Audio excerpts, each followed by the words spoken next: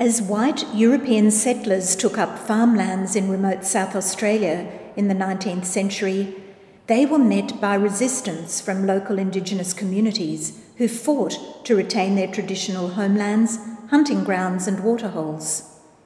Now documented as part of the Frontier Wars, the 1849 Elliston Massacre was the culmination of a series of reprisal attacks that resulted in Aboriginal people being shot or herded to their deaths over the cliffs of Waterloo Bay, South Australia.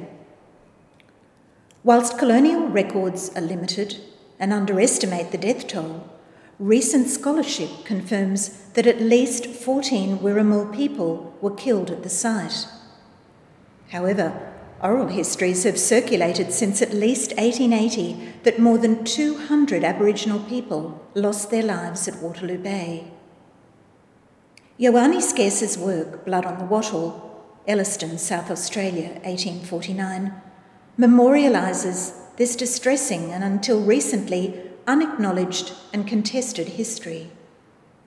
Scarce's Perspex coffin contains 400 blown glass black bush yams, which stand in for the unknown number of Indigenous people killed at Elliston and for the many unknown Aboriginal people who have died as a result of colonisation. Seeking to redress the lack of memorials dedicated to the Aboriginal narratives of Australia's frontier wars and massacres, Blood on the Wattle preceded the public memorial to this event that was eventually established at Elliston in 2017 after much public contestation.